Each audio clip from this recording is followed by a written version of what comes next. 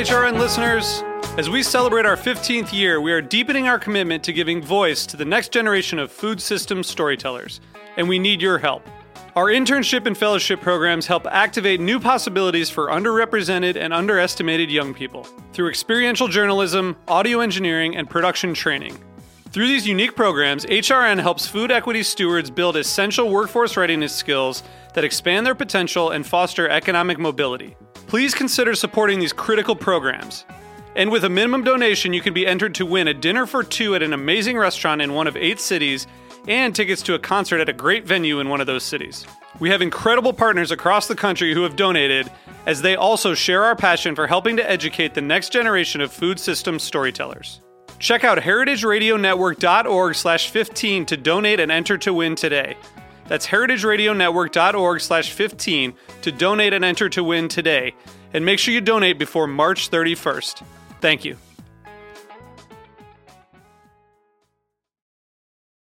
This episode is brought to you by Bin to Table, a monthly food subscription service for folks who want to cook with the best pantry ingredients on the planet. Learn more at bintotable.com and use the code HRN at checkout to get $20 off your first month. This week on Meat and Three, we're spotlighting the people who prepare our meat before it reaches our plates. We hear from whole animal butchers, the brains behind a meat vending machine, California cattle ranchers, and a master of charcuterie who isn't using meat at all. It's like a smoked and grilled center stock of the broccoli, and then it gets finished with some mustard, barbecue sauce, and sauerkraut. Ranching and farming being as difficult as it is, it's just one thing after another. And at some point, you just give up. I had a wild idea that if I learned butchery, maybe I could start to be kind of a link in the supply chain. Listen to Meat and Three, HRN's weekly food news roundup, wherever you get your podcasts.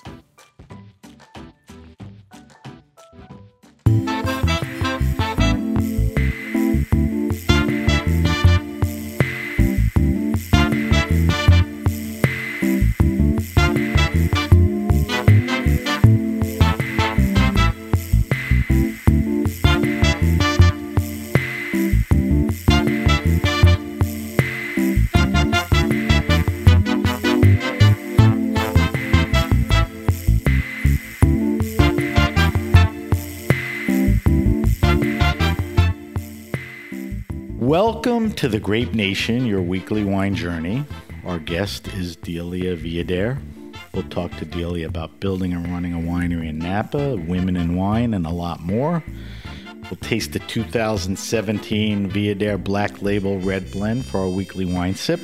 I'm your host, Sam Ben-Ruby. Stay with us for the Grape Nation on the Heritage Radio Network. We bring wine to the people. Delia Viader, born in Argentina, made education a priority. She spent her formative years in Europe, bringing her PhD from the Sorbonne to the U.S. to further pursue business and wine studies at MIT, University of California, Berkeley, and Davis. Delia got into the wine business in the early 80s and was one of the first women winemakers in the Napa Valley. She is now the president and CEO of the now multi-generational Viader Vineyards and Winery on Howell Mountain. Welcome to the Grape Nation, Delia. Thank you for having me. Now, due to COVID-19, we're doing a remote broadcast via Zencastr, which is a remote platform. You are at the winery in Napa Valley? Correct. Okay. All right. So, Delia, I want you to give everyone a little background, a little context of who you are and how you got here. You traveled the world to get to Napa pretty much. Can you give us a brief background on your journey in life and wine that got you currently to your own winery, Viader Vineyards and Winery? Well, I traveled the world literally all my life. Okay. Not only for the wine business. My father was in the diplomatic corps, so we would move a lot. Okay. And that already prepared me. The advantages of that is that I speak 6 languages, all of them with an accent, but I do fluently speak 6 languages. So So wait, when you say you speak 6 languages, I assume one of them is French. One of them is French, Spanish, and you say you Italian, have an accent. German. What's the accent on a French? My accent on the French is somebody that speaks fluent Spanish, so they think I'm from Toulouse. Okay. I was just curious about that. All right, so 6 languages. Go ahead. And actually, it's helpful because it allows me to read philosophy, which is my passion, before wine in the original language. So now you got your doctorate in philosophy, right? Correct. I had a doctorate in philosophy from Sorbonne, and I transferred to the United States as a PhD via UC Berkeley. Delia, that's pretty heady stuff, philosophy. All right, continue. It's pretty heavy stuff, but it's actually a way of being, a way of thinking. My concentration was on logic, so you use logic usually every day. Yes, I think so. Some people may not, but most people do. So it is helpful for business, and it's helpful for what I set out to do in the States. I came as a student. Right. So really, I didn't really know anything about winemaking or wine growing. It was an opportunity that actually was presented to my father, and I came with the idea that perhaps this was the break I was looking for. I was recently divorced, and I had all the kids with me. And I thought, well... What are we talking, the early 80s? Very early 80s, yes. Okay. 1984, actually. Okay. And I presented a business plan to my dad. I didn't know much about wine growing, but what I don't know, I can always hire a consultant for. That I always knew. So I set out to call consultants, actually, from all over the world. I studied and requested help from a lot of friends. I had a lot of friends in France that own wineries for several generations, and I have some friends in New Zealand that actually came and helped out, because the place where I started is a very steep, rocky mountain, and very steep.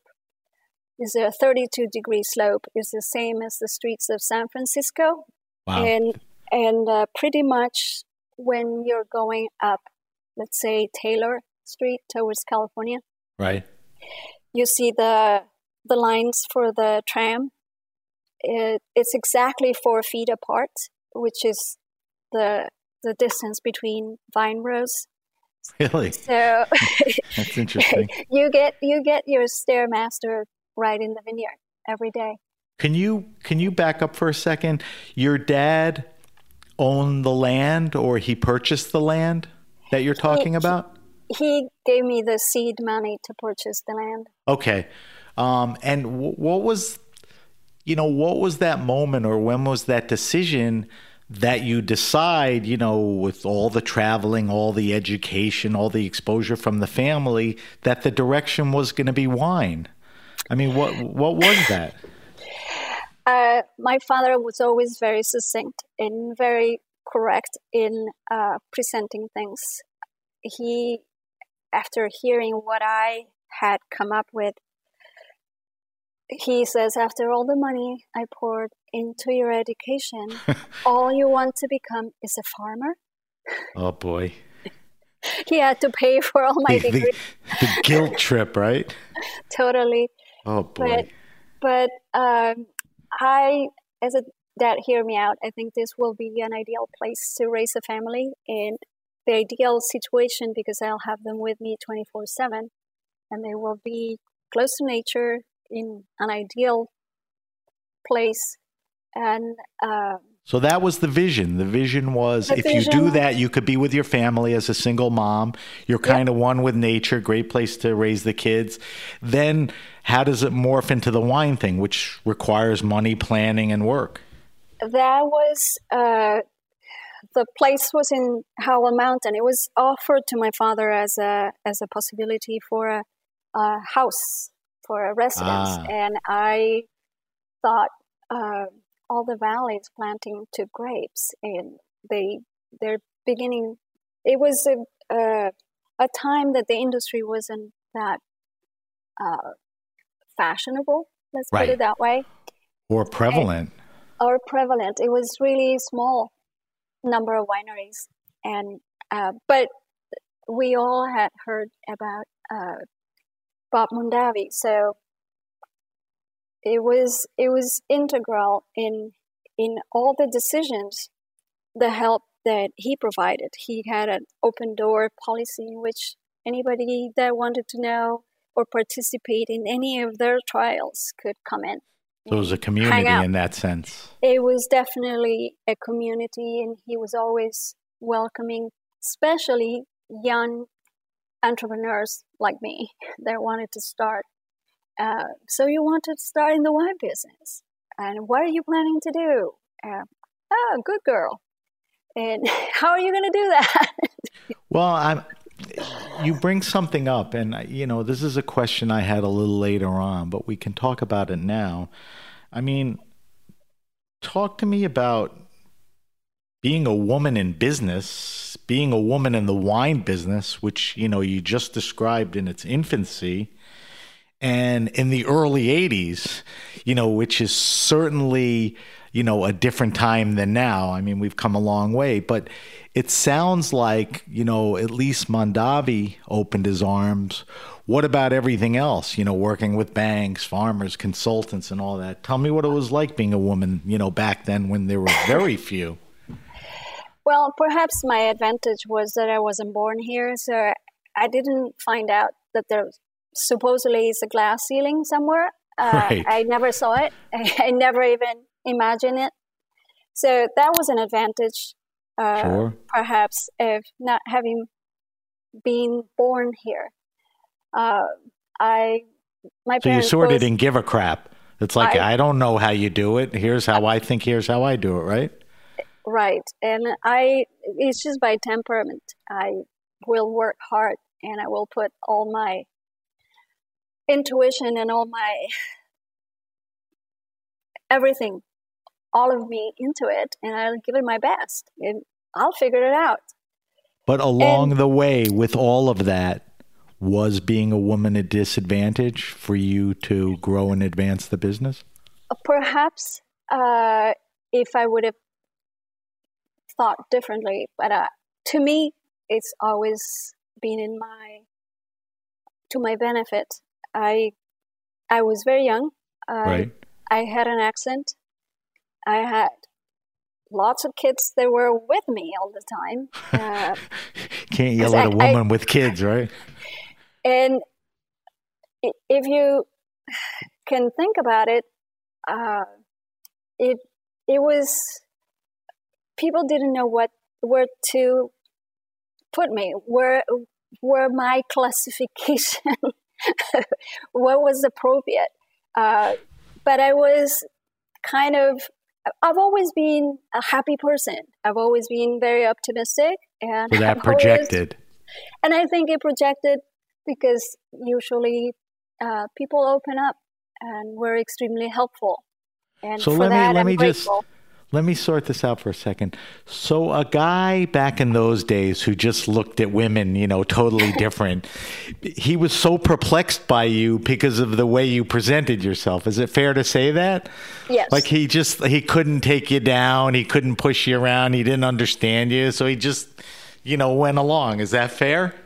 Yes. I just went along and... Good strategy. Well, remember... It's really who you were. It's really who I am, and my emphasis has always been in logic. I'm very logical, so right. You think, therefore, you are. I actually compose myself in what I say and how I present things in a way that I will get the answer I'm looking for. Right. you trained yourself. I mean, you were, in those times, you were a very interesting person, let alone woman. When you look back, I mean, I'm sure we could do a whole show on this, but, tell me some of the differences of Napa in the 80s, versus now. I mean, what are the things that come to you first, good or bad? Well, it was a much smaller community, and it was really much more of a community. Right. And because I was kind of in exile in a way, I kind of fit in more with what we used to call the French mafia at that time. And tell me what that was. Most of the winemakers or the families that established themselves in Napa and that were coming from France. Really? Most of the people from Domaine Chandon and most of the people, the previous owners of Ladera, that were the previous owners of La Mission. And they were there then? They were there and then. Yes. And then so you found a comradeship with them. Yeah, connection with Claude Duval because Bernard Portier, French, married to a Chilean, Delia, and then Valeria and Augustine Senior. He knows at that time they didn't even have Quintessa, but they had Franciscan. So it was a number of people, and then my very, very close friend, now called Della Valle, and we had, of course, in Mondavi. At that time, it was at Opus One, Geneviève Janssens. Sure, she's been on the show. Yes, so our kids were kind of the same age, very close. So we grew up celebrating the French traditions for Christmas, and the kids grew up more in a European background. And type of consideration with respect to alcohol consumption. And I am going to get in trouble. No, you're not. Well, by who? Well, I used to tell my kids when they were little, what we do at home stays at home, and please don't tell anybody that you can actually taste wine at home because mommy is going to be put in jail. Well, I guess legally you had to be careful, but I mean, in Italy and in France, I mean, that's the culture, but different laws. But trust me, the Mondavis were doing the same thing. Exactly. So, and my biggest mentor was Margaret. So definitely we got very, very close. So the differences were smaller, community, you hooked in with a certain group. Now, obviously, it's much bigger. Maybe the community is broken into different communities or even dissolved. And it's definitely more diverse, right? Yes, it's more diverse, which is wonderful, but there is also less in terms of communication, and this was before COVID also. In terms of people living here, I came and established first my residence, and then I built the winery. So it was different in that sense. Most of the owners and winemakers lived around or very close to the wineries, and we would connect one-on-one very often.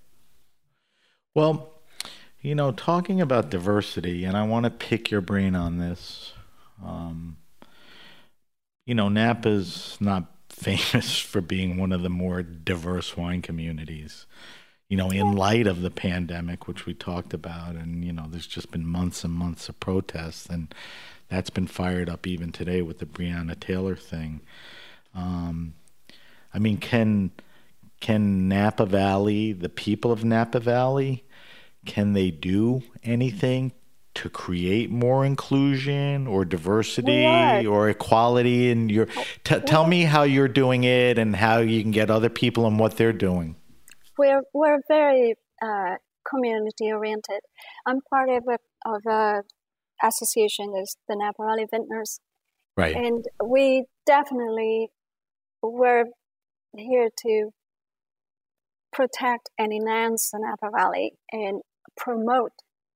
That's also, we're a marketing organization, but also protect and promote. And there is a lot that we do for the community, not only for the health, the housing of our workers, the health, and specifically the education. I think education is the key to everything, and to create opportunities for that diversity. Having said that, remember, Napa is in California. It really reflects demographically what the state of California is all about.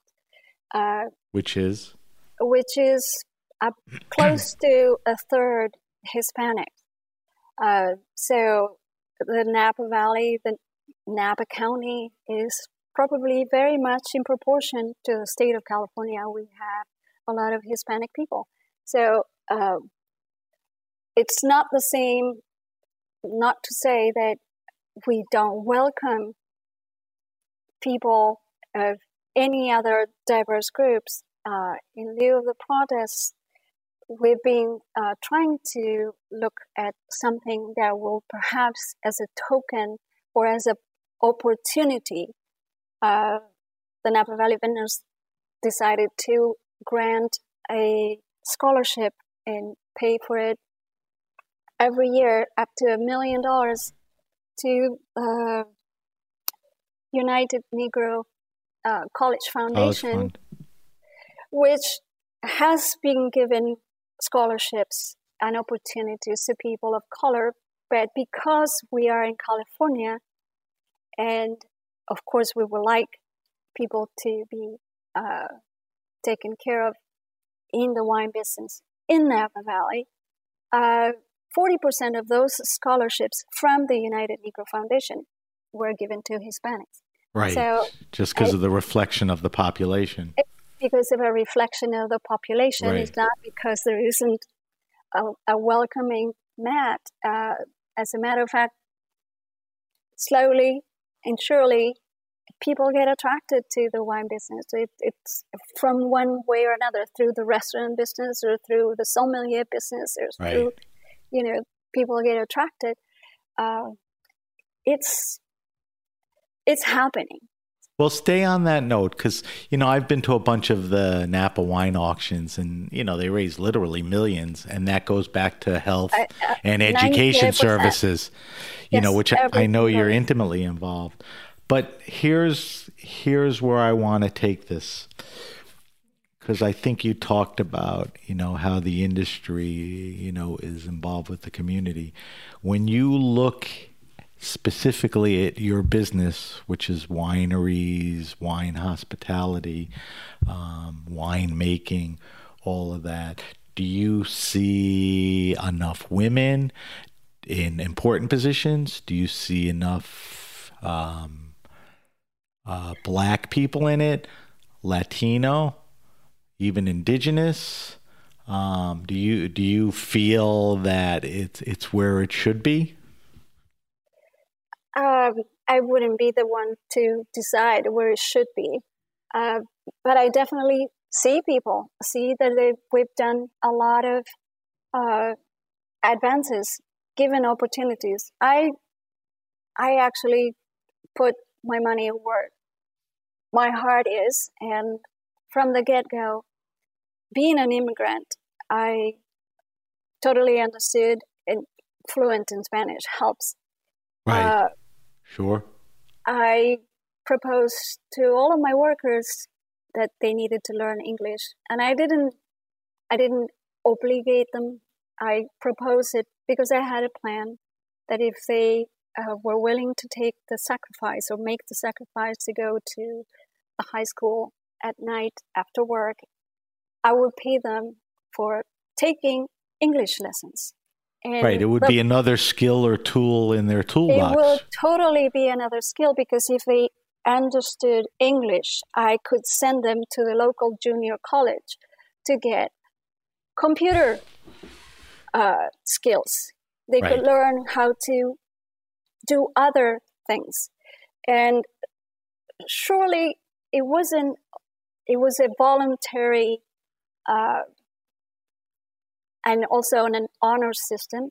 They would present to me how many hours they attended and their certificates for English proficiency and this and that and the other, and I would pay them extra to complete that. And the ones that wanted to continue, they would continue going to the junior college, and they would go on to further themselves and become more skilled and attain a better job.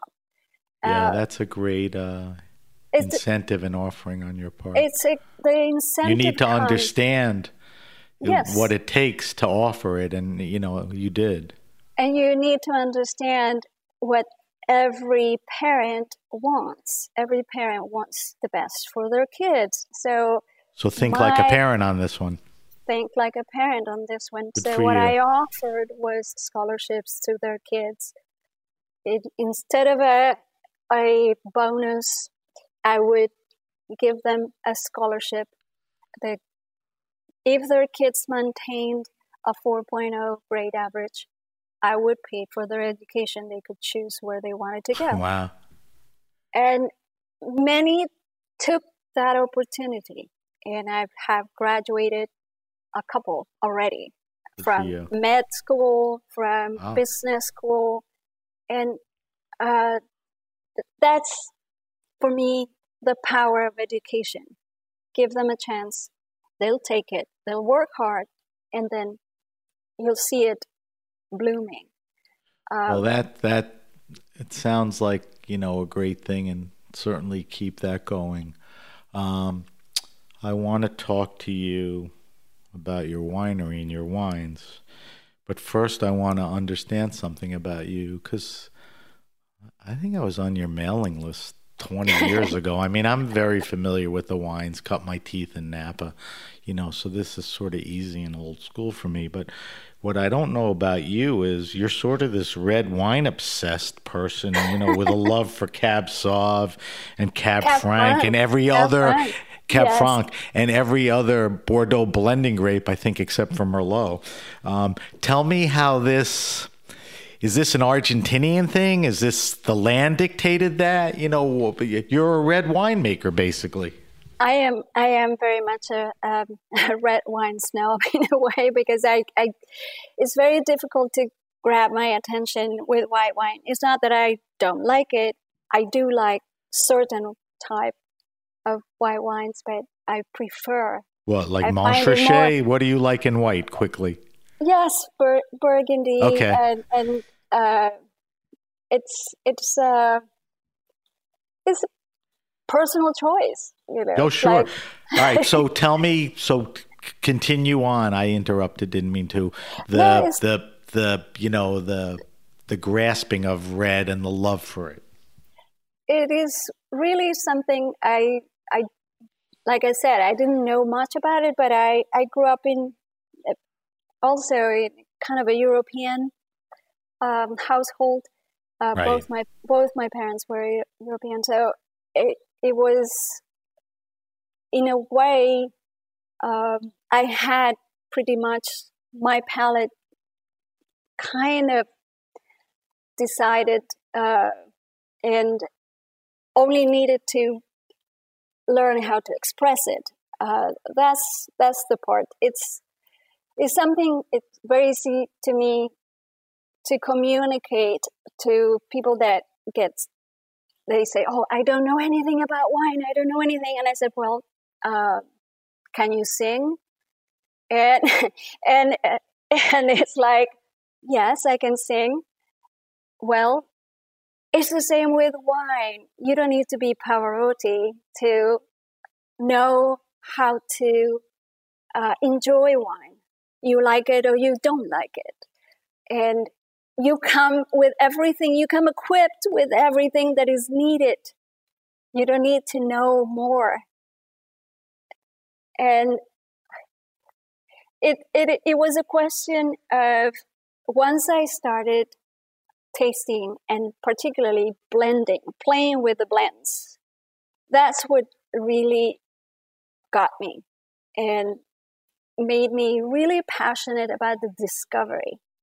The new, every year is a new beginning, is a new blend, a new possibility, a new set of coordinates. You have to back up for a second because, yes, Napa Valley is, really known for Cabernet Sauvignon, Merlot, blending that. You took Cabernet Franc and even Petit Verdot, to the forefront of your winery. Those were personal choices. You liked, how they blended. You liked their characteristics. You listen, when you look at every winery, they don't, offer wines with the type of blends and blending that you do. How did you get to that? It's personal choice and personal craziness. But remember that my palate was international. Right. So the 5 Bordeaux blending grapes. The 5 Bordeaux blending grapes. The only reason I cannot grow Merlot in Napa Valley is because it's a very finicky, difficult grape to grow on a hillside that is so rocky. But I grew Merlot in Tuscany when I had the vineyard in Tuscany for about 8 years. I was next door to Ornellaia, so I did grow Merlot. Right. I mean, Massetto's a great, yes, a great Merlot-based wine. Petrus, yes. All those guys. Before we take a break, and however long it takes, I want you to just give me a little primer, a little primer on Howell Mountain, because your vineyard is located on Howell Mountain. So just take, a little time to tell me about the soils you're working with. You talked a little about the terrain and it's hilly, but get into that a little more. The climate. We talked about the grapes. If we can go back on that. Just tell me, because there's a lot of AVAs, obviously, in Napa, and even within the AVAs, there's a lot of microclimes. Tell me what you're, dealing with on Howell Mountain. Well, we are technically not in the AVA because, as it happens, the AVA was created before the vineyard was planted. So we were not asked to participate. I'm glad you cleared that up. But nonetheless, the AVA starts at 1,400 feet, and we are 1,300 feet. So a stone throw from the AVA. So right there, tell me what altitude does to wine. Definitely helps, and How? the whole vineyard layout, it was especially designed and calculated to bring the best of nature to your advantage. We calculated the direction of the wind. We calculated which way the sun sets and how it will project. We planted vines going up and down the hill with no terracing at a time. Now, the up and down is versus going across, right? Exactly. So okay. Normally they would have planted a vineyard this steep contour. And because it is so steep, you would have left banks completely exposed to erosion. We planted with the hill. Now, what about soils? I mean, what was left on the mountain soil-wise? What are you planting in? What am I planting in is rocky rock. It's sheer rock, red rock, very red, very high in iron content, volcanic, of course. Most of it is of volcanic origin. Although there's, it's California. It's been moving around in a few thousands of years. Yeah. So we have, because I put tunnels, I put the winery underground. Right. We were able to really see the composition of the soil. It's mostly a very hard rock, rhyolite, and in between is volcanic tufa, which is a little bit the kind that breaks in your hands. Right. And in between all of that, we have basalt, which is not, it's found much, much deeper.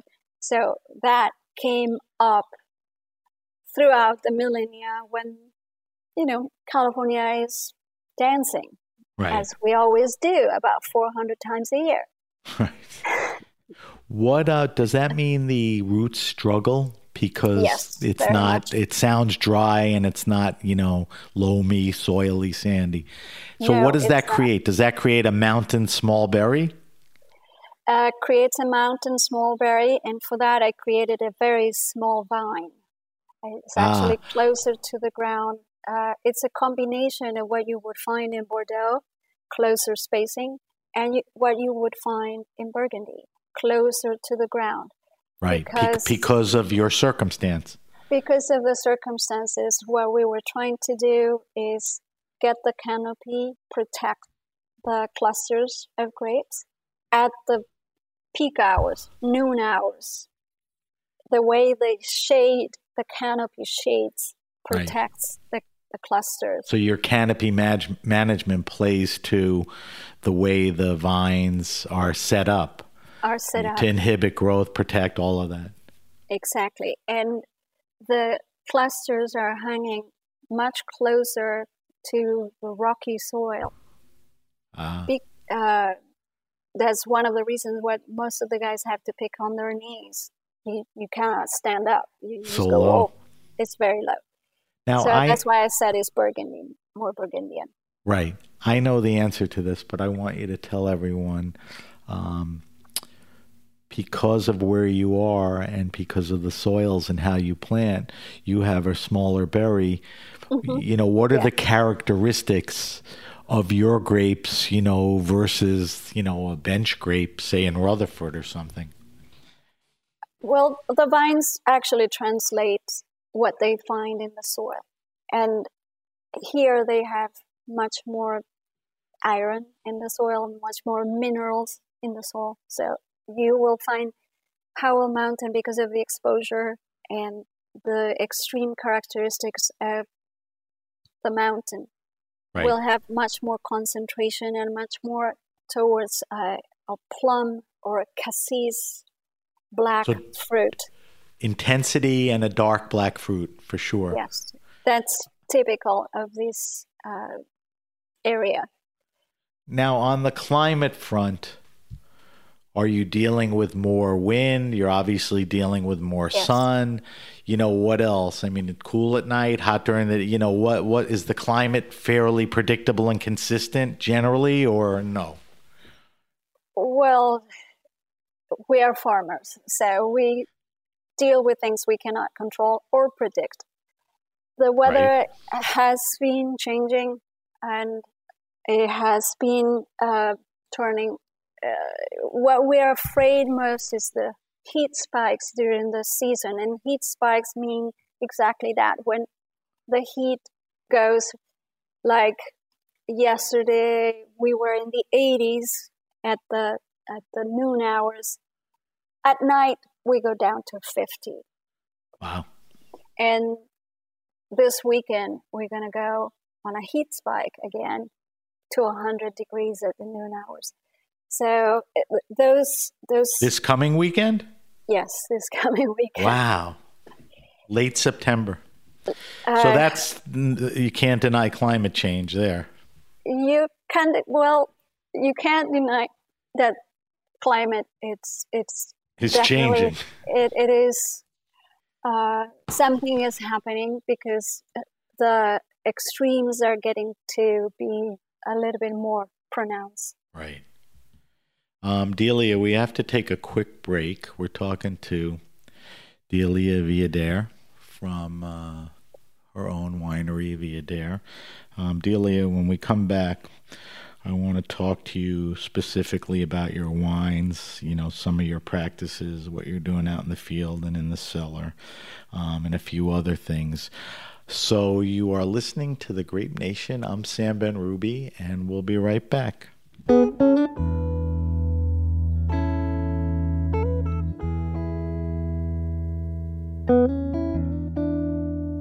This episode is brought to you by Bin to Table, a monthly food subscription service for folks who want to cook with the best pantry ingredients on the planet, founded by Ben Simon. After working for President Obama, Ben spent 5 years traveling the world for Greenpeace, campaigning on climate change and sustainable agriculture. He always kept his eye out for delicious food to bring back home. Now, with everyone's travels on hold and home cooking more important than ever, Bin subscriptions provide a way for home cooks to experience different food cultures each month and put together nourishing, delicious meals with the best pantry items on the planet. With Taste the World, get a new shipment of different best-in-class ingredients to explore a new cuisine each month, along with tips and tricks to help out. We're talking delicious, single-origin spices, cold-pressed olive oil, beautiful sauces, and lots of ways to use them. There's also an essential subscription which gets you a delicious assortment of heirloom, hard-to-find recipe staples. You can also get both each month with the full Bin to Table box subscription. Learn more at bintotable.com and use the code HRN at checkout to get $20 off your first month, and Bin to Table will donate $10 to HRN.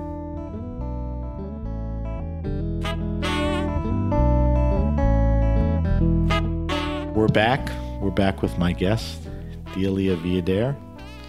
Delia is the proprietor of her own winery, Viader. She's been in the Napa Valley since the 80s. And Delia, along with her son Alan, make wines. We'll talk about the wines in a minute, Delia. But talk to me about vineyard practices. You know, I see you are Napa Green certified for winery and land. Tell me what that is and what you had to do to get there. It's definitely by nature. I live here. I lived here all my life. All my kids grew up here. And my house, my window is directly across the vines. So there is always been a very front and center this holistic approach about keeping and making sure that there is no pesticides, there is no anything negative that you will cause harm to the environment or to other people. I wanted to rest assured that the dogs could just run around and my kids and grandkids can run around and go and near harvest start eating grapes, particularly near harvest when they're so sweet. Just pick them and eat them without worrying about it. Pick them and eat them, and there is no worries that, you know, other than too many grapes. Right. So is it fair to say that this sounds like it resembles organics? Yes, we were certified organic for the first 11 years. So you're practicing that in the field. Definitely, from the very get-go, because it was important to us. I was raising my kids, and I definitely did not want to harm them in any way, in any possible way. There's a next thing to that, and, you know, because you are there and you raise your family and you plan to be there, you want the soils to be alive the way you want your kids to be alive and grow. Do you think about regenerative farming? I mean, are you forced to that? How do you? Tried. Yes, we tried. Also, for another 10 years, we tried biodynamics, and it is. We adopted Napa Green because it allows us to do organic, biodynamic, and sustainable organic. So we adapted a little bit of this, a little bit of that.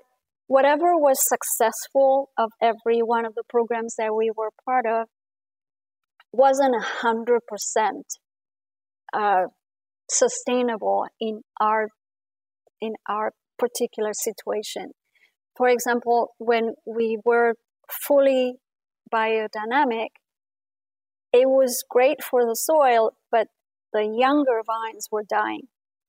it is extremely time consuming, and the vines, when they're growing up, it's like a child growing up. You need the nutrients, otherwise you're not going to grow strong and fruitful. And the timing for biodynamics worked for the soil, but it didn't work fast enough to give the nutrients to the plants at the time that they were actually needing them. Right. And I didn't want to use synthesized, so any other chemical. So we had to kind of adapt the organic and the biodynamic in the Napa Green program. It allowed us to do a little bit of everything with a holistic approach in keeping, the use of any kind of chemical to the minimum. And to that, my son took it even to the next extreme, because he has now that the tech wave has also invaded the industry. He has sensors and sensors of sensors a little bit everywhere, right in the palm of his hand. So he knows exactly how much or how very little does he need to irrigate, or does he need to do a spraying of some sort.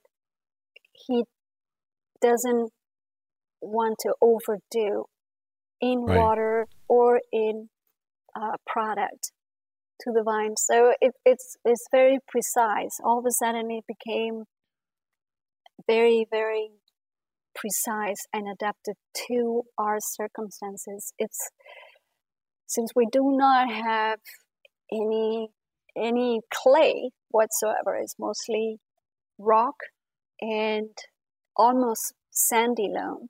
Right. There is need for irrigation at a specific time in the cycle of the growing vine, but we have perfected the timing to give absolutely the bare minimum. It's funny you say that, because when we were talking earlier, when you took over the property, you basically had to rely on instinct and nature when you walk the property on how to plant, where to plant, what to plant. Now everything is so data driven. It's crazy. And, God bless Alan for taking advantage of that. But, the reality is he ain't doing bad, and you didn't do bad either without it. So, you take everything you work with. Tell me about cellar practices. Obviously you take an approach out in the fields where you don't want any chemicals. Please tell me you don't go into the cellar and schmutz up all the wines. Absolutely not. We're kind of non-interventionist and tried to, we took the whole year to create this beauty of a fruit. We don't want to mess it up in the cellar, definitely. Farmers first. Farmers first. And that's where the wine is made. In the cellar, all we're trying to do is just shine the light at the best of that season. So Alan is making the wine. What do you and him have a different style or approach? Has that been a fight? Has it become obvious, to the drinker? Just give me a quick take on that. I don't think it has become obvious because we solved very logically. I created Viader as a blend of Cabernet Sauvignon and Cabernet Franc with a high proportion of Cabernet Franc, but also with the idea of a classic Bordeaux blend. And when he came on board and he was promoted to full-time winemaker, he had been helping me since he was 6 or 7 years old. Right. So he knew everything. he knew more or less how mom works. Right. And he was promoted. So we came to an understanding that he had free range to create his own blend. And that's how Viader Black Label came about.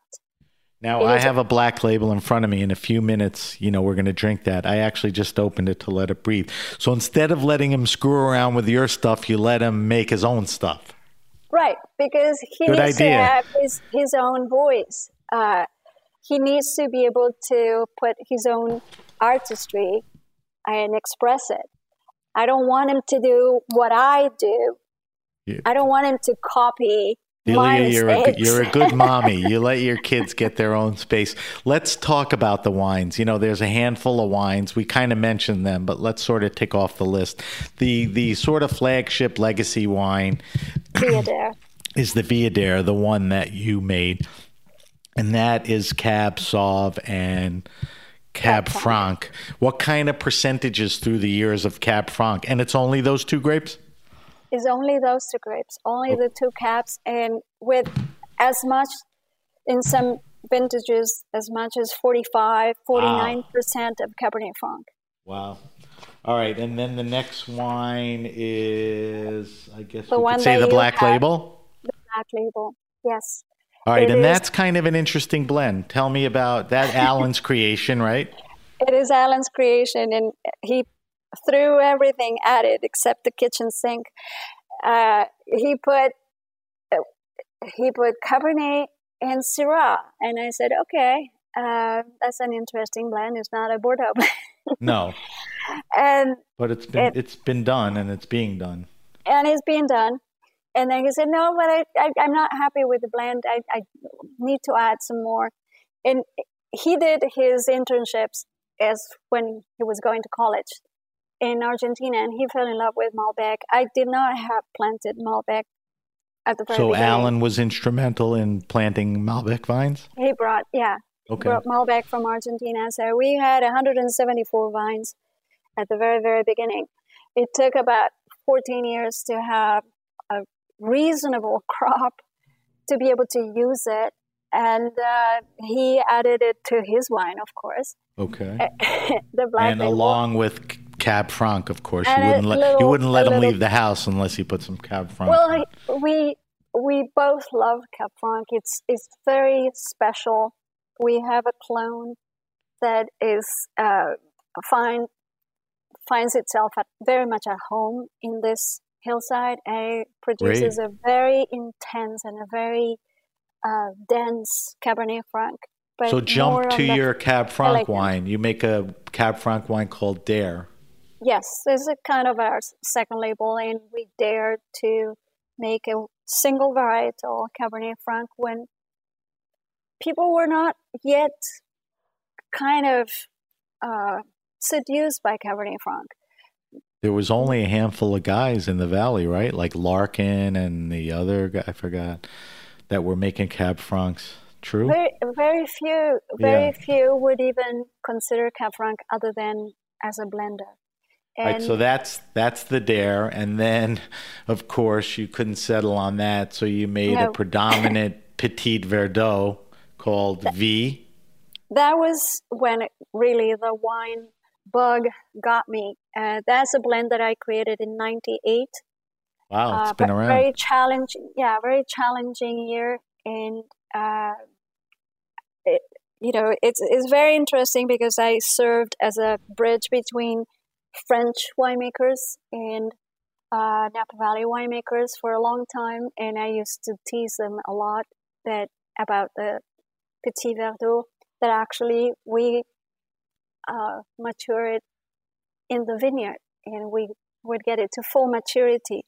So I decided to use it as the main component of the blend, and I added Cabernet Sauvignon just to make it drinkable. Very nice. And then the final wine is sort of an homage wine, and the name refers to that. What is it, homenaje? Homenaje, yes. That's something that Alan wanted to do as a tribute. Homenaje means tribute. Right. And at our 30th year of production, he finally came up with a couple of barrels of something really special that he felt it will be a tribute to his grandfather. The one that put the seed money. The guy who got everything going.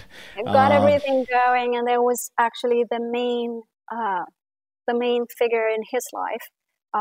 my father was here every other month with my mom. They would visit, and these were their only grandchildren for the longest time. My brothers didn't have children until much later. So, Right. All right. So I want everyone to know that, we've been talking about these wines, and these are, limited production. This is a premium, line of wines. These are very fruit-driven wines, which are a good reflection of Napa. So I hope people go out and take an interest in these, buy them, Google them, and all of that. But just understand, we're talking, about a premium wine, and I think Delia explained, what it takes to get there. Delia, we have less than 10 minutes left, and there are two things that I really want to do. The last thing is to taste the black label and talk about it and evaluate it. But before that, I do a thing called the wine list, and I ask all my guests 5 questions. Everyone gets asked the same 5 questions. Don't dwell on them. People are interested in, what you're drinking. I post these on our social media sites. So we're going to go right to the first question. The first question is, what is Delia Viader drinking now? What's in your fridge? What are you tasting? What's on the table? Give me a couple of wines. What's on the table? For lunch, we opened a 2012 Viader, and just to try it. And we always do that. So you're always tasting your wines. Go ahead. We're always tasting our wine, and specifically because I'm sold out of that wine. So I find it in the website, and I buy it, and I buy it back so we can taste our babies. There you go. So you're tasting older vintages of your wine. Anything else? Older vintages of the wines every day, and we share with everybody, so everybody can have a little bit of an opinion, and they can dissect. It's very interesting when they try to pitch my son style versus my style, and they can't, because in the end, it's Viader. We make the wine from the place. And we try. Right. The place is always going to be what it is. It's winning. The place. All right. We got it. Showing. Next question. Your favorite wine and food pairing. Is there anything from a kid, as an adult, something you love? Not something you necessarily eat every night, every week, every month. But what's the great Delia Viader wine pairing? Oh, we do very often this Colorado lamb chops, the little lollipops. Those are so perfect in the grill. With any red wine, actually. Okay, so a good grilled, baby lollipop lamb chop with a good, full broth, whether it's the Viader proprietary, the black label. Yep. It will go great with the black label that you have on All right, glass. Tell me your favorite wine restaurants or bar. I guess, the best way to answer that, and you don't have to leave anybody out or you're not favoring anyone, but tell me any wine restaurants or bars in the area that have a great selection, have a great vibe, have a good wine knowledge or welcoming. Because people like to hear from you. If I'm in Napa, Delia says, can you name anything? Other than the usual, I hope that they do come back. We have a few normal places, hangouts here in the valley. Tell me a couple. We go to a simple one, R&D Kitchen, for example. Okay. Or even that's a good one. Farmstead in St. Helena has a good farm to table. Yes. And they also have very nice wines. They happen to be very food oriented. So those are the type of places I was hoping you would say. Those are good answers. Go no further. All right, tell me favorite all-time wine. I tell all my guests when I initially put this question on the list, I was trying to prompt you to tell me the rarest, most expensive wine you ever drank. That's not really the question anymore. No. Tell me a wine that is so important to you. It changed the way you thought about wine. It was the first time you had something. It influenced how you made. What's an important wine to you? Well, it's an important wine, something that has a certain personality that comes through. And it has happened with, yes, many important wines like Cheval Blanc. Of course, it always elates me to find the Cabernet Franc aging so well. Right. So you when you answer that, Cabernet Franc plays into. I totally get that. I should have thought that. So like a Cheval Blanc or like Cab a Cheval Franc. Blanc. And Yep. I love that density, but that floral note, that delicacy. It's a certain ethereal elegance that a wine can have, because that's what I try to infuse in my wines. They're in perfect harmony. I don't want to make the wine the main attribute of a meal. It's just background music. So I hope one of the results of this show is that we've excited and got people curious about Cab Franc and wines that have Cab Franc. And that's definitely expressed through your favorite wine. Last question, and this may be hard from you, but I'm going to make you work because you make premium wines. But if you had to recommend to my kids in their 20s or some of your kids cheap wines, if you had to recommend wines for them to go out and buy for $15-20 because they don't want to bring crappy supermarket wines to a party or a dinner or as a gift and they're not spending $40, recommend a red and a white. You could go category like Muscadet or Chenin or whatever. What I'm challenging you. What comes to your mind for really value-driven red and whites? An excellent value-driven. Does it have to be U.S.? Because No, anything. Yeah. Just keep close to the price. Clos de los Siete, definitely as a red. Okay, good one. Is a Malbec from Argentina that actually Michel Roland. That's exactly what I'm looking for. Usually the red is harder. You got that out of the way, but you're not a big white drinker. So what would you say for a white? No, not a big white drinker. And Clos de los Siete is probably around $25 at the most. Perfect. And a white, I'm not a white drinker, so I usually will drink Sauvignon Blanc. Okay, that's always a good value as a category, so I'm going to take that. All right, we're running out of time, but I want to do this. Every week we taste a different wine on air. For our weekly wine sip this week, Delia was nice enough to send me a bottle of the 2017 Viader Black Label. That's Alan's blended wine. Quickly tell me a little about this wine. We just got it out of the bottling line. Really? So I hope it's our newest release, but it hasn't been released yet. So I hope you enjoy it. And like I said, it will go perfect with so this lamb. Lollipop. That was my last question, but this is Cab Sauv Malbec Petit Verdot. Yeah, it's Cab Sauv Syrah, and then a pinch of Malbec and a pinch of Cab Franc, just to hold it all together. Okay, yeah, because I don't get a ton of. Let's. I have it in front of me. So the color, obviously, with all those grapes, is a dark brooding wine. Yes, that's why it's black. The nose, it's the Syrah. The nose. Do you get any one of the grapes' characteristics on the nose more than the other? You know, what would you describe the nose on this as? No, you don't, because it is not your typical Cabernet, and it doesn't have the kind of earthy or bacony of the Syrah. No, as a matter of fact, totally very Cabernet, but with the Malbec, it softens. It's like the pinch of salt that holds everything together. Right. And the mouthfeel it's a very, full-bodied, mouth-filling wine. You would expect that from those grapes.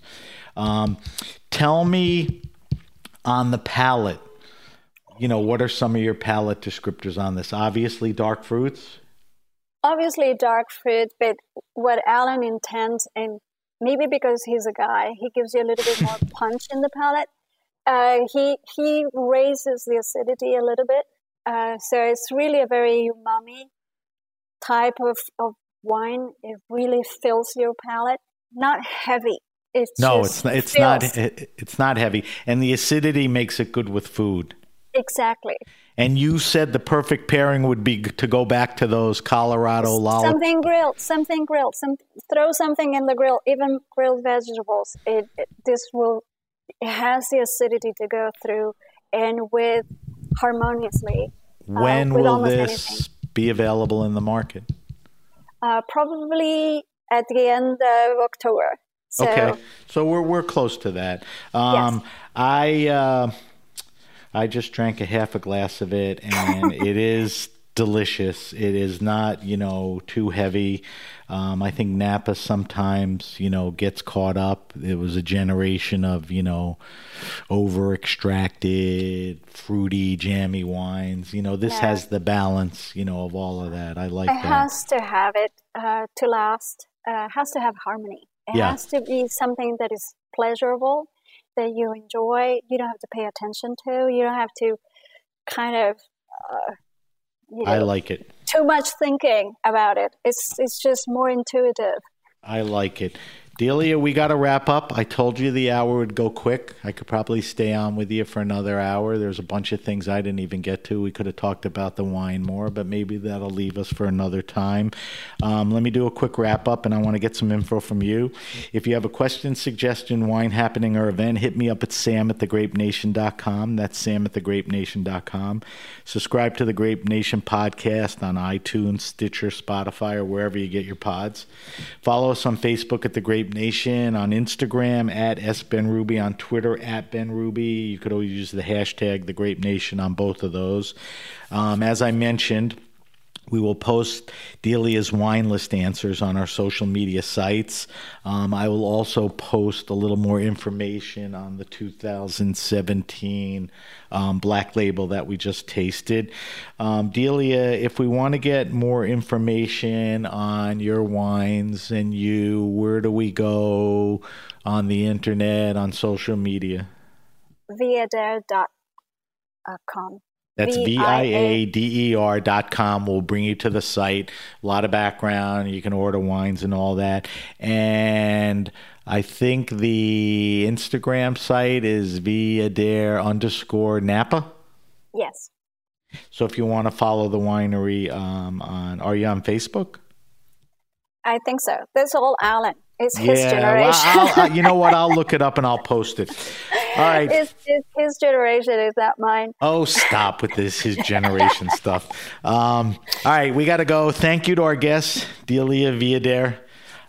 Thank you to our engineer, Amanda, and everyone at the Heritage Radio Network. I'm Sam BenRuby, and you've been listening to The Grape Nation.